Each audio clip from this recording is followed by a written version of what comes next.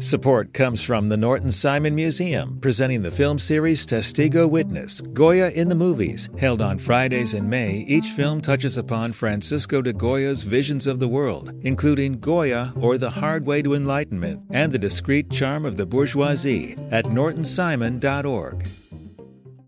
Support comes from Pasadena Playhouse, presenting Jelly's Last Jam. Follow Jelly Roll Morton, the self-proclaimed inventor of jazz, in this ambitious musical masterpiece that's sure to blow the roof off the theater. Performances begin May 29th. Tickets at pasadenaplayhouse.org.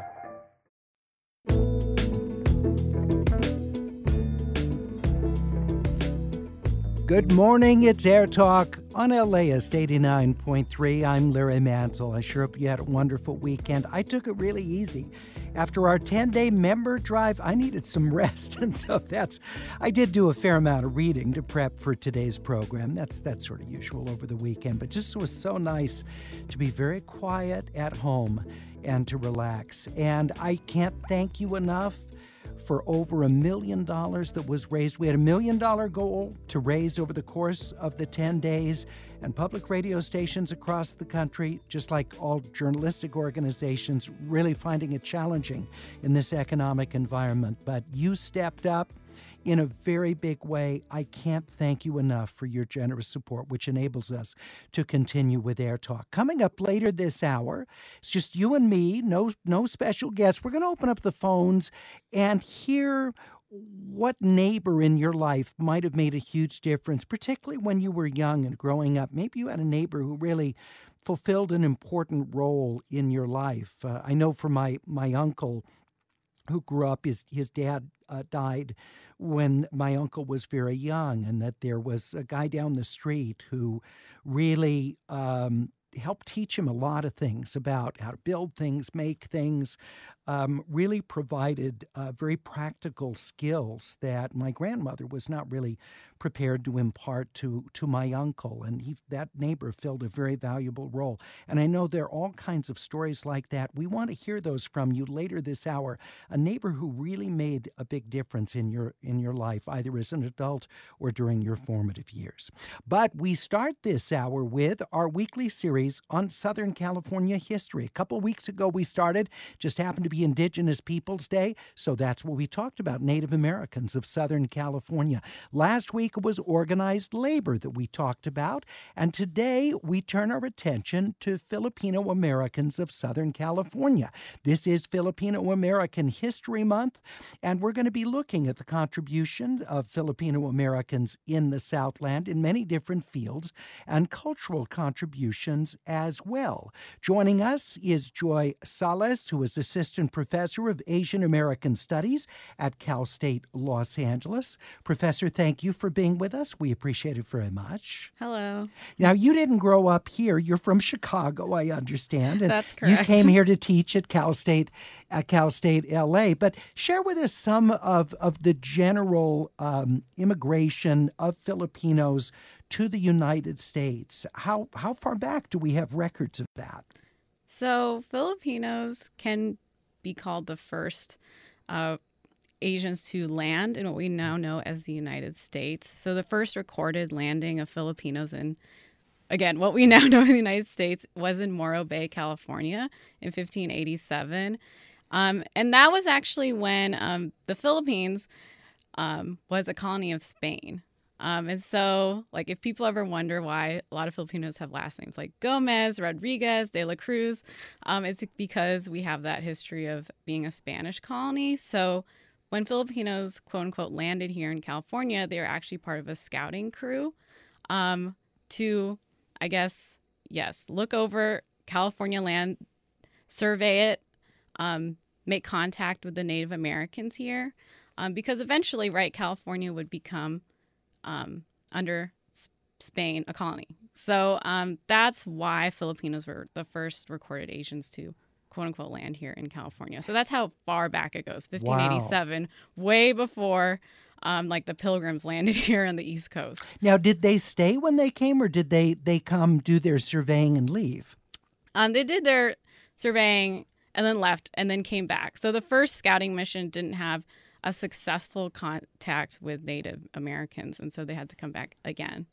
But There's actually a longer history of Filipinos coming to, Spanish colonial America, to California, to what we now know as Louisiana, to colonial Mexico. So that, again, goes far back even before the founding of the United States. Wow.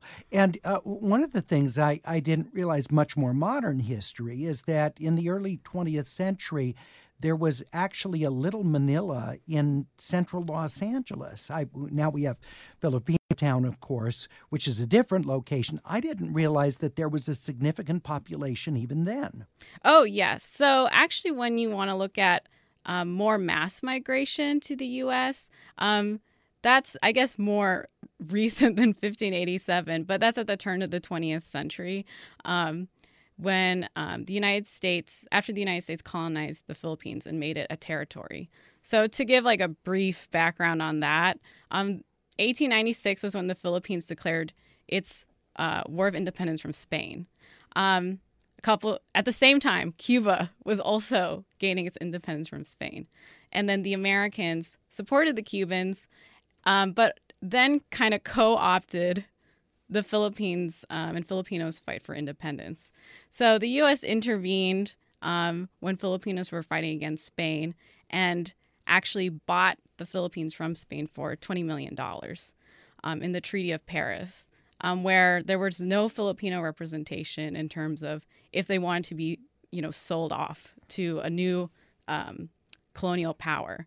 And so at around this time, was also a period in the U.S. of high anti-Asian exclusion.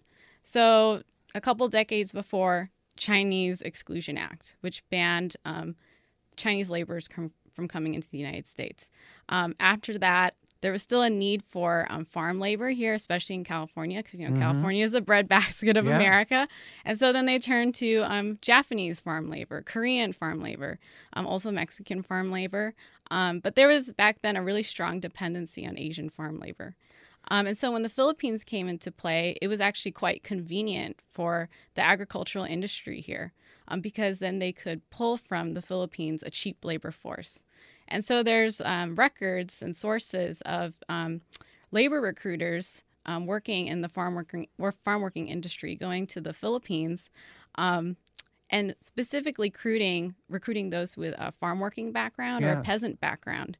And they would flash American dollars, and American teachers in the Philippines, too, were sent there to build public schools. And a lot of them also were in many ways labor recruiters. Yeah. Because they told young Filipinos to go to the United States and work and find money and build a better life.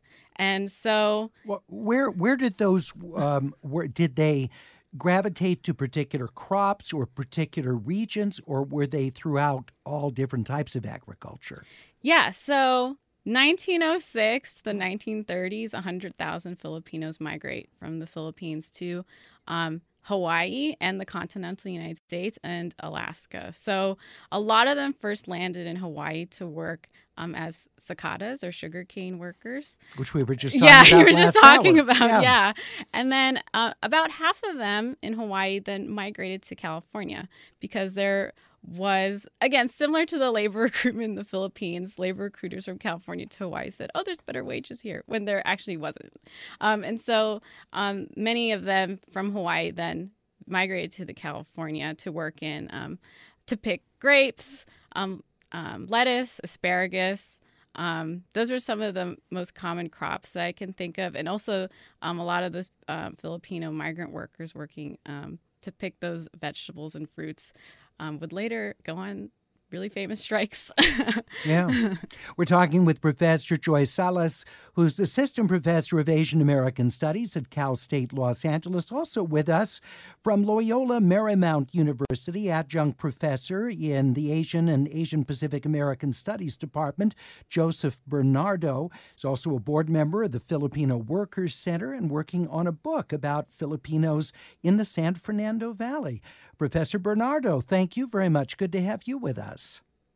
Thank you so much, Larry. Happy to be here. So let's talk about the 20th century and migration of Filipinos to Southern California. I mentioned that there was a little Manila, and we, of course, have Filipino Town now. So what was the evolution of the population centers for Filipinos here? So what Joy mentioned was there's a lot of Filipinos migrating to the United States. Many of them were male, right? Many of them were worked in the agricultural industry, and they worked up and down the West Coast, in the agriculture industry. About 2/3 of them worked in those industries. About a third of them actually worked in the cities. And Los Angeles happened to be one of the magnets of many Filipinos to the United States. And here in Los Angeles, many establishments and boarding houses were located in downtown, where a lot of immigrants, people of color, migratory workers would actually work and stay. And Filipinos actually developed and created a kind of small little Manila around First and Main Street, kind of where the Caltrans building is now, downtown Los Angeles, right? And then at the same time, they kind of created another one on Temple and Figueroa, where the DWP building was. And this was a result of really racial and class segregation. They were subject to much overt discrimination at that time.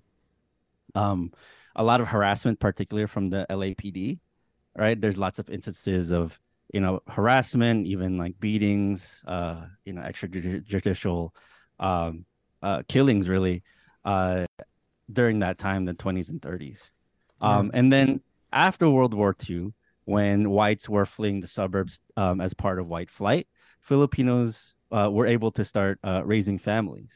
And they were able to purchase homes in present-day, what is now present-day historic Filipino town. So that happened kind of in the 50s and 60s. And at the same time, downtown expansion happened. So the DWP building, the expansion of the Civic Center, those really destroyed the old Little Manila areas in downtown. And as you mentioned, you find Filipino Americans moving all over the Southern California area, but there's still other enclaves. I think of Eagle Rock in Northeast Los Angeles as a population center for Filipino Americans. There's a prominent Filipino American church right on Colorado Boulevard there in Eagle Rock. And so I wonder, how did some of these places, what was the draw to particular communities like that? Well, that was a phenomenon after the 1965 Immigration Act, when more Filipinos came. A lot of Filipinos actually moved to historic Filipino town. And then, there were a lot of Filipinos there already. And then there was kind of a bunch of hospitals that were, right there: Queen of Angels, Temple Hospital, Good Samaritan, Kaiser, right? So there was a large concentration in central LA. And in the 70s and 80s, many Filipinos started moving to places, like you said, Eagle Rock, to West Covina, to Carson, to Cerritos, to the Valley where I am, right? A lot of the draw happens to be affordable housing and job markets. See, Filipinos, when they immigrate here, especially after 1965, they don't create ethnic neighborhoods in the same fashion as many Asian American immigrant groups. By and large, Filipinos speak English, and Joy talked about how, there's a long history of American colonization in the Philippines. So when Filipinos immigrate here, they speak English. And so that causes a lot of geographic dispersion, because many Filipinos are able to, get jobs as nurses, as accountants, as kind of this. So they're not necessarily dependent on a ethnic economy to survive, in particular in the United States. And then, so a lot of them kind of just go to different places in throughout LA County. And there's those places that I mentioned where the concentrations where they are. And it's like that in many other cities throughout the United States. Joseph Bernardo teaches at Loyola Marymount University, adjunct professor there, member of the board of the Filipino Workers Center, and working on a book about Filipinos of the San Fernando Valley. Also with us is James Zarsadias, who's associate professor of history and director of the Yunchenko Philippine Studies program at the University of San Francisco. He's author of Resisting Change in Suburbia, Asian Immigrants Immigrants and Frontier Nostalgia in L.A. Professor Zarsadillas, thank you very much for being with us. Just on that move out to the suburbs over time, post 1960s, an increase of Filipino immigration. How much of that interacts with the move of Filipinos into healthcare? Good to be here, Larry. Yeah, much of it is just, again, what Joe was mentioning earlier about kind of Filipinos, like many immigrant groups, go where the jobs are. And so a lot of hospitals, medical facilities were opening up in the suburbs.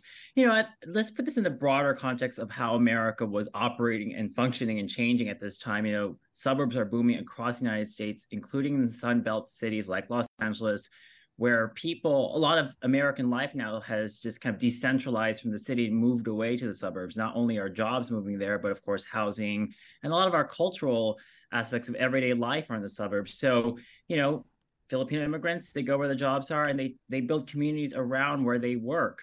So it's not even just medical professions like nurses and doctors, but also engineers, business people, people in many immigrants of the post-1965 immigration also being of a so-called professional class. So they're a bit more mobile, upwardly mobile too in that sense as well, and also able to invest in a suburban home, maybe gain entree into the suburbs quicker than other communities of color. And what about rates of intermarriage? Because I have Filipino Americans in my family through intermarriage, and I just wonder how its rates of intermarriage compare with other immigrant groups to Southern California. Do you have a sense of it, Professor Zarsadillas? Yeah, I mean, there's a high rate of marriage with other communities throughout different racial groups. But, I think with the suburbs, though, I just to kind of go back to what Joe and Joy were mentioning earlier, it's really important to understand that for a lot of Filipino immigrants, American life, particularly suburban life, had been a big part of how they envisioned life in the United States.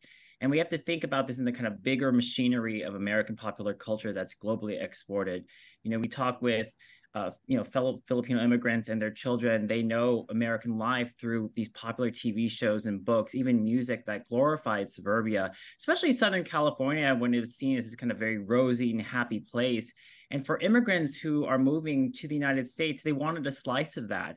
And so suburbs like Northridge and West Covina and Walnut, Cerritos, Carson, all the other communities, even into the Inland Empire like Rancho Cucamonga, Corona, and Chino Hills, it offered that piece of the American dream. And these are ideas that go back to the American colonial period that was about a half century. And so when you're learning those ideas and those ideas get passed over generations, it's natural for a lot of Filipino families to think that suburbia is where you should be living and building your day-to-day life. And well, especially in the late 60s, everybody's doing it. It doesn't matter what group you're a member of. That really is, as you were saying, that is the migratory pattern. We'll continue our conversation on this Monday, Southern California History Focus. We take a different slice of Southern California history each week. It's about the history of Filipinos in Southern California. And we're talking with three scholars who are sharing their expertise. Right now, James Zarsadillas is with us from USF, Joseph Bernardo of Loyola Marymount, and Joy Sales of Cal State Los Angeles. We'll be back in just 1 minute.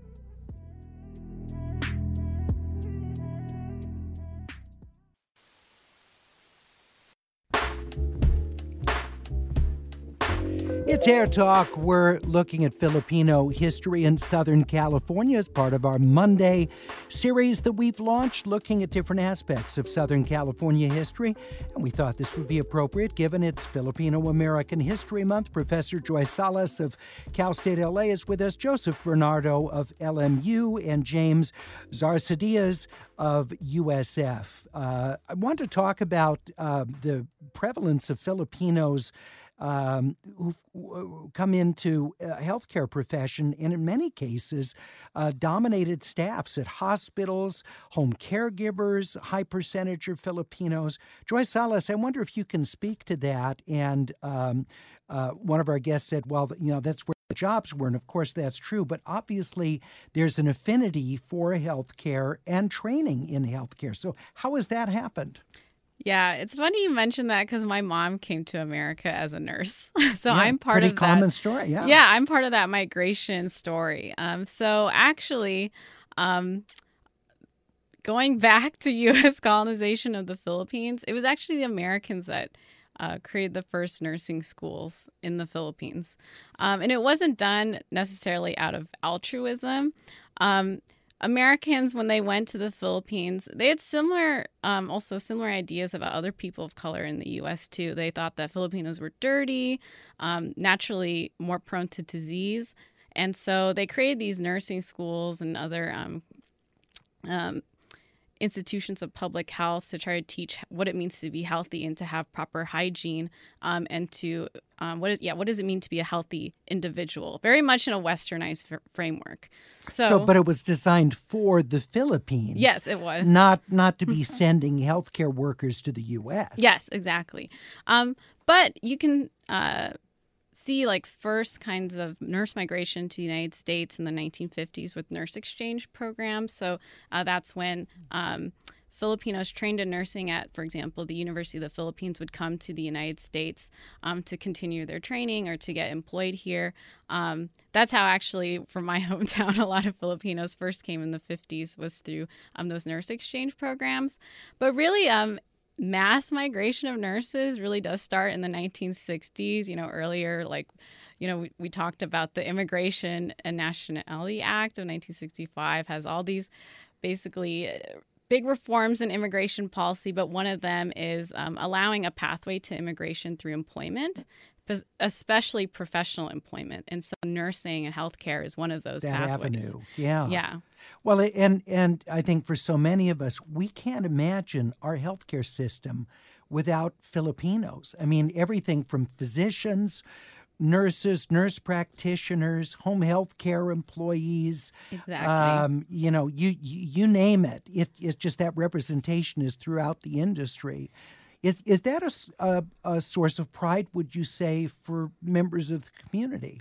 Yeah, I actually wanted to mention a statistic. In California, 1/5 of the nurses are Filipino. I'm surprised it's not higher. But I guess you have a lot of rural areas that may not have as much representation of.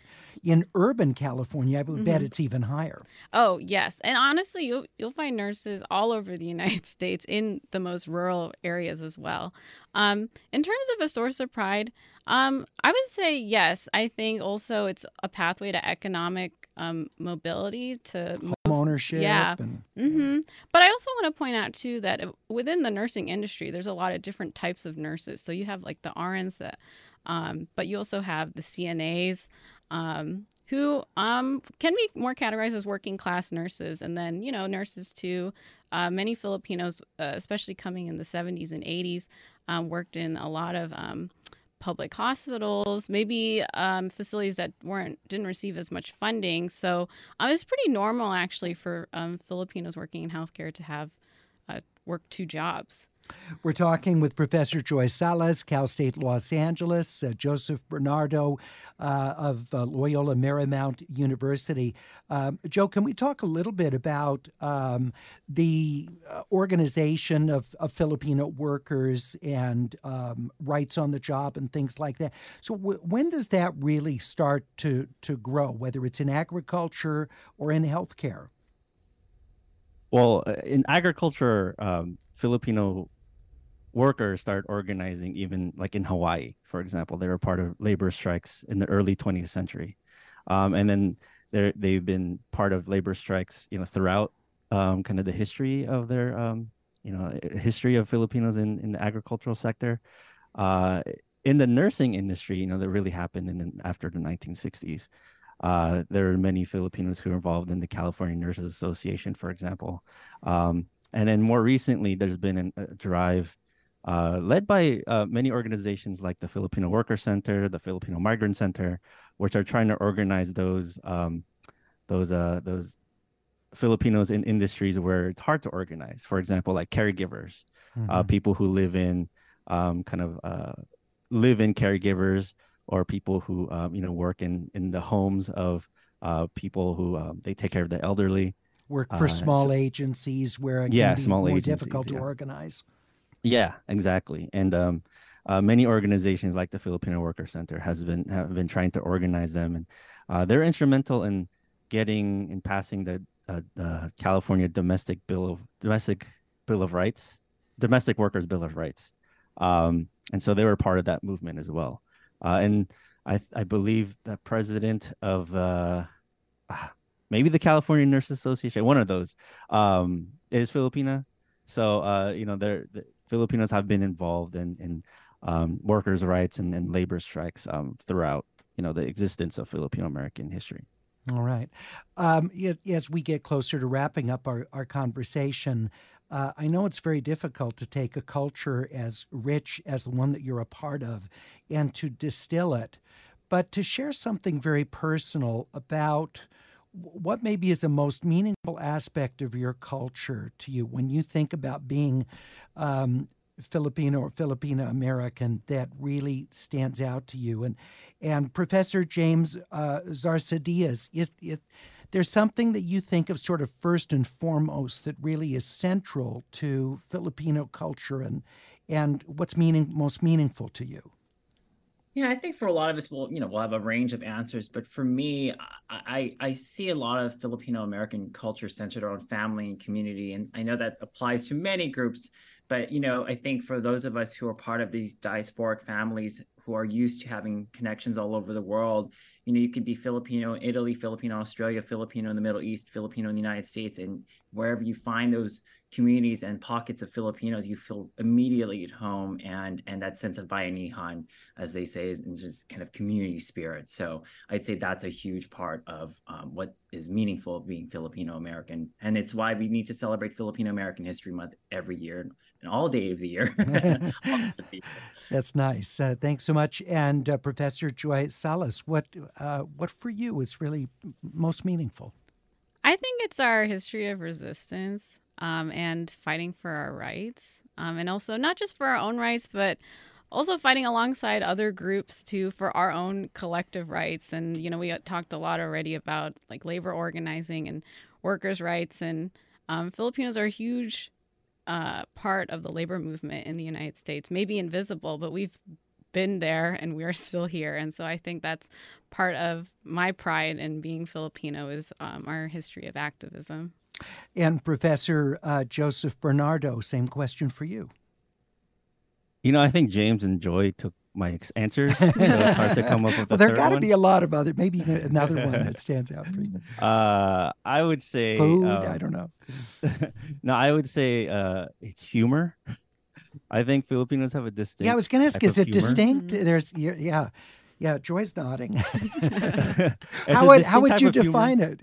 I don't know. It's like really corny, and like only Filipinos would come up with this type of like really corny. I don't know how to describe it, but like puns, a lot of puns. Okay. Yeah, lots of puns. But I think it's also it's also part of what James said in terms of family and community. It brings people together, but also like laughter can be a source of resistance as well, like Joy said. Where when things get tough, humor has a way to heal. So yeah, I if I had to think of a third one outside of resistance and family and community, I would think of humor. All right, that's terrific. None of you happen to mention faith, but I know that for many Filipinos, their religious faith is a huge part of their lives. Professor Salas, can you just briefly comment on that? Yeah, I mean, a lot of Filipinos are Catholic. I think in the Philippines, it's around 80% of the country is Catholic. And so Christian institutions here in the United States serve as a huge center of community for a lot of Filipinos.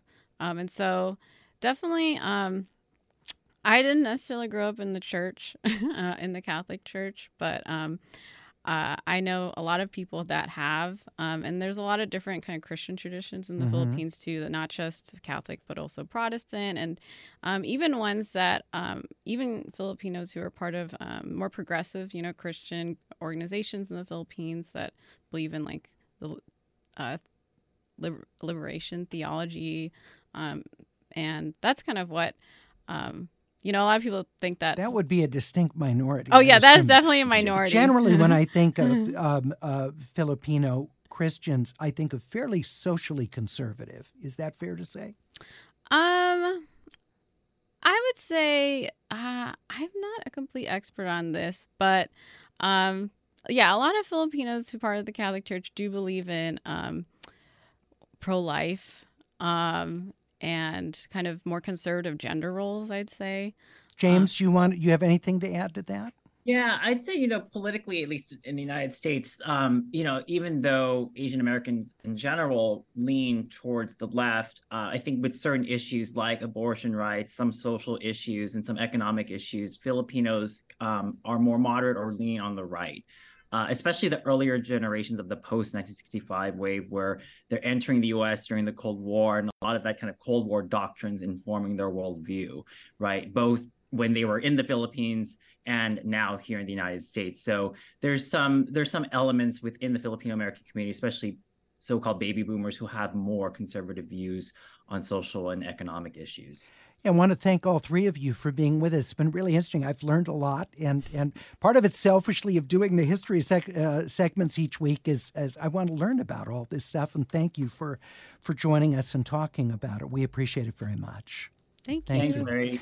Thank you. Thanks so much. Professor James Zarsadias of USF, Joseph Bernardo of LMU, and Joy Salas of Cal State Los Angeles. It's Air Talk on LAist 89.3, and we remind you every Monday we're going to take a look at a different slice, an important slice of Southern California history. Coming up, I want to hear from you. We have no expert guest. If there was a neighbor who was beyond just kind, but someone had a real formative influence on you.